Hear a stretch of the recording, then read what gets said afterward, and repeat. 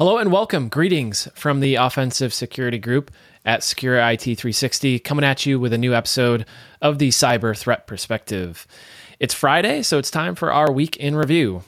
Every week, our offensive security team is tracking, researching, and analyzing threats, vulnerabilities, exploits, and techniques with the purpose of keeping you up to date on what's relevant and important in the industry this week. So you can be more prepared today than you were yesterday to protect your organization. And just like last week, today we have myself, Spencer, and Tyler here to talk about this week's week in review threat intel brief. So Tyler, happy to have you again. Thanks for joining us. Awesome. Cool. So we have 4 stories this week, 4 topics kind of this week to talk about. The first one is Gootloader and Gootkit. So Gootloader and Gootkit have been making their rounds on the internet this past week. There was actually a really good article by the DFIR report last week, but we picked it up, did some analysis on it, and we're kind of reviewing it in preparation for this podcast. And combined with the Red Canary report on the same topic, Gootkit and Gootloader analysis, those two made for a very nice, in-depth analysis of that malware and that campaign. So for anybody who's not familiar with Gootloader and Gootkit, DFIR report has a good breakdown of it. Same with Red Canary, so I encourage you to go check out those articles. But essentially, the TLDR of the DFIR report is the intrusion, the Gootloader intrusion, lasted about 2 days and consisted of a number of different techniques, including network discovery, persistence, lateral movement, defense evasion, et cetera, et cetera. During the post-exploitation phase, there was a number of familiar faces, we'll say, including RDP, WMI, Mimikatz, WMI exec, SharpHound even. So, threat actors even were seen searching sensitive documents and file shares and things like that. So the common culprits were coming up again in this article. One of the things, Tyler, that I really liked about both these articles is both the DFIR report article and the Red Canary article is both of them walk through the various techniques, the artifacts, and they not only build detection opportunities, but they really provide a map for recreating those techniques so that you as the defender or red team or purple team can go and simulate what that threat actor would do in an environment so you can test your detections. I feel like that's invaluable to all security places now because, just having mitigation so that you don't have to go through the whole process yourself. And then, having those kind of ways to re-image that attack is also very useful. Yeah. Yeah, it's really cool. And, what I noticed reading the reports is, again, like I said at the top of the this article is, or this section is, a lot of these techniques that are being used time and time again are tried and true techniques. They're employed by pen testers and red teamers and attackers alike, right? Everything from Bloodhound to Bloodhound for, enumerating Active Directory to using RDP to pivot and move laterally, using WMI for lateral movement, Mimikatz for credential access. So a lot of the tried and true things, which, should give us hope. It kind of is a little bit demoralizing for us as defenders, but it should give us hope as well that threat actors are still going to be using the path of least resistance. And there's still really good ways to defend against that and detect those things. Because if they're going to use, if they can use something out of the box and straightforward, and it's the path of least resistance, many times that's often what we see. A couple things come to mind in terms of mitigations for something like Gootloader and Gootkit. The first is web and DNS content filtering, something like Cisco Umbrella or something similar, where you can kind of have a deny list or have reputation built into a proxy. So that you can block certain categories of domains suspicious domains. You can hopefully prevent some of the watering hole attacks that this malware campaign relies on. So kind of backing up a bit, Bootloader relies on kind of SEO poisoning. They'll put like a suspicious ad on, or a malicious ad rather, on Google, and they'll try and get it up to the top. They'll put the ad on Google, and that link will go to a malicious website where that infection starts. So web DNS content filtering to help weed out some of those suspicious domains, unsafe domains, is really helpful in this scenario. The other thing I thought is interesting too, as far as mitigation goes, is changing default file associations. So Bootloader, Gootkit, a lot of malware relies on execution of some sort of script file, like JScript or PowerShell even. And if you can change the execution from change the JScript execution from WScript to something like Notepad, then when a user clicks on that malicious file, it's just going to open it up in Notepad, and it won't actually detonate it in a malicious way. So that's something you can do with group policy, and you can do it with all sorts of file associations. So you can, like I said, do it with PowerShell. You can do it with JScript and all sorts of fun stuff. So kind of a cool way to mitigate that attack to some extent.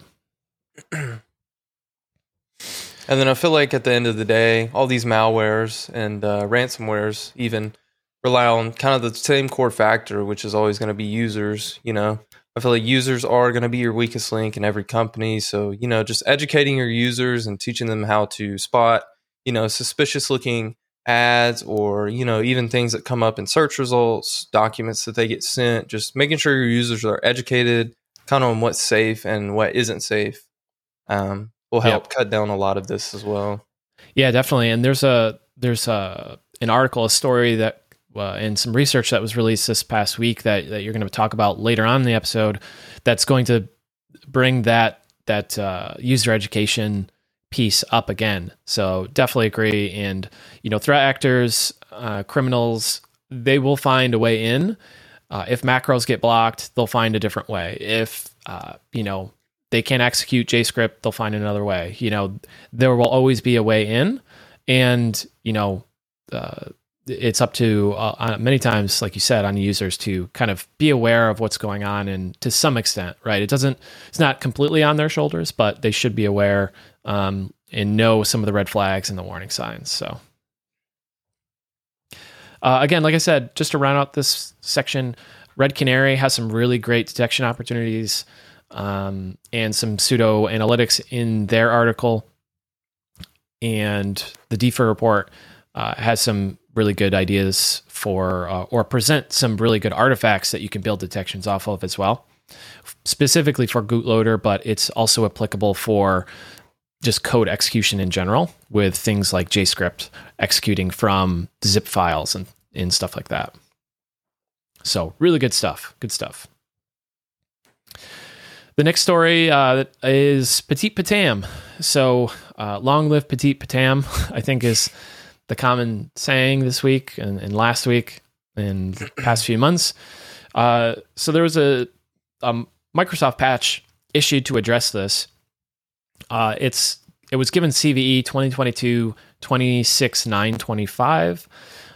It was attempted to be patched by Microsoft last year, and that was CVE 2021-36-942.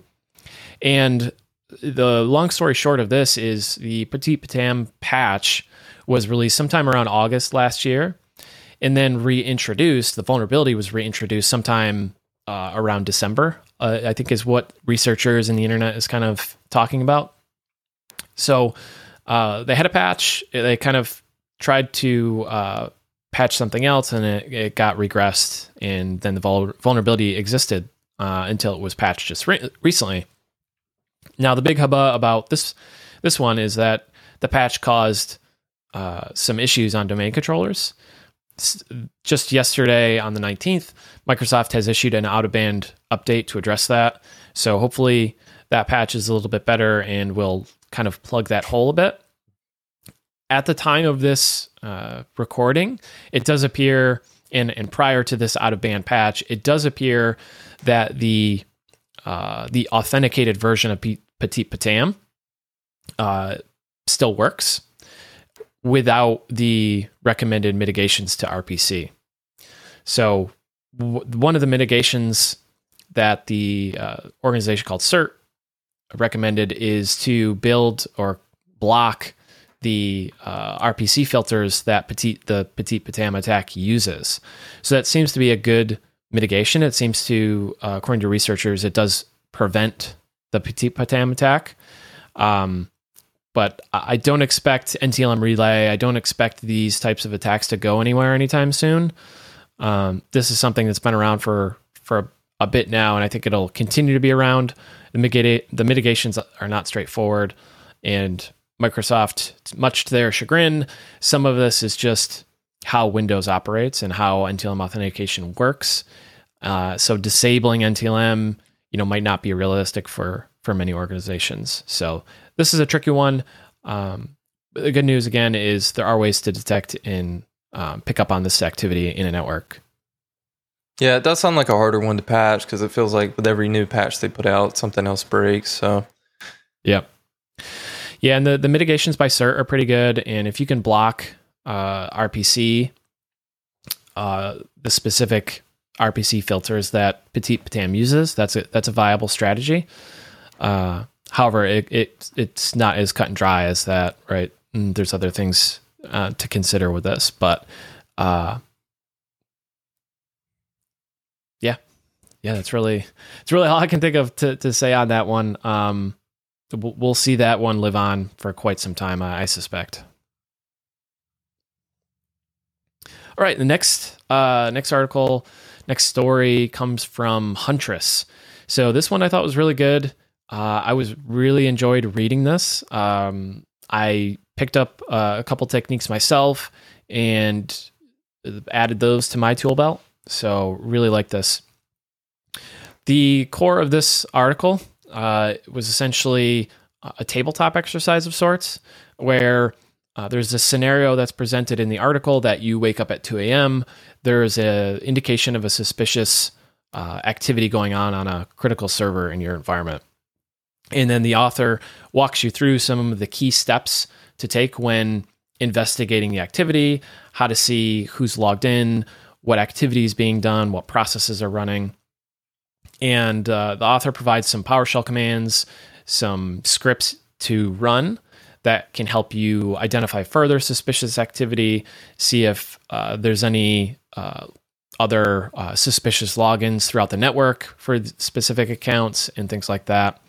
And then ultimately, they give you steps that you can take to evict the bad actor from your environment.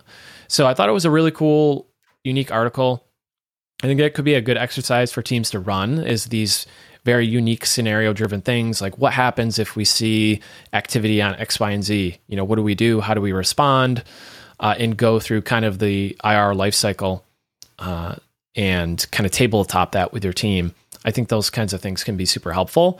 And this article is kind of an indication or a roadmap, an example of how to do that. I feel like that's invaluable to defenders because, it's just a replication of what a lot of times we see when companies do get ransomware is that, 2 a.m., somebody knocks on the door and, who answers, what do, when you answer, kind of what your response is. And so being able to kind of hone in on what to do when you do see legitimate, malicious logins and malicious activity on your network could be really helpful. Yeah. And, it's just like sports, I think, it seems to be similar to me. It's like you practice and you train and you drill, and then you get better at that thing. And then you also realize the gaps that you have in your process. So maybe it's, we have a gap in detection. Maybe we don't have good network visibility, and we noticed that there was, C2 command and control traffic going through that we didn't realize until after the fact. Mm-hmm. So maybe as part of this exercise, we identify that ahead of time so that if we do get a real incident, we're prepared to analyze that and track that activity down. So I think it's all around a good idea, and that's something we do. Our ISO team does is we do instant response program development. We do tabletop exercises. So it's something I definitely encourage the technical folks to do as well for those reasons. Agreed. Cool. So the next one's yours, Tyler. The floor is yours. The last article that we had came from Varonis. It was spoofing software as a service vanity URLs for social engineering attacks. And they did a write-up on this and kind of honed in on 3 companies as examples that, you could kind of spoof these URLs on. And so, everybody wants to do what they can to stand out in the current online landscape. Part of that includes making your own vanity URLs to look different and kind of just be easy to remember for your customers. And so for those of you who don't know what a vanity URL is, it's just a URL that you can customize to be easy to remember and represent your brand.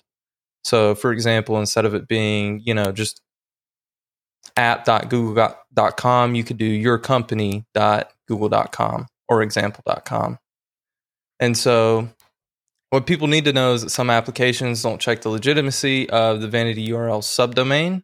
Rather, they just check the URI. So, for example, the vanity URL subdomain would be yourcompany.example.com, and the URI would be what follows in suite after that. So, yourcompany.example.com/r/123, whatever comes after that, is what they kind of check the legitimacy of instead of that subdomain, which makes it susceptible to spoofing. So, this does create a risk. It means that a threat actor can spoof the subdomain in that vanity URL, and since it's not validated. And then kind of what Varonis was pointing out is they did testing for applications that are vulnerable to this and found, 3 in particular they did testing on were Box, Google, and Zoom. And for Box, they found that an attacker can spoof Box file sharing URLs and Box public file sharing requests. And then for Google, they found that an attacker can spoof Google Form URLs and Google Docs URLs. And then for Zoom, they found that an attacker can spoof Zoom recording URLs and Zoom webinar registration URLs. And so kind of the commonality between all of these are all links that people are getting sent regularly. I want to share this document with you. How am I going to do it? I'm just going to shoot you a Google Doc. And so, attackers are kind of taking advantage of this that, people are used to seeing links like Google links and Zoom links. And so, if I can spoof that and then have it redirect you somewhere malicious or, kind of get my malicious intent with it, why wouldn't I?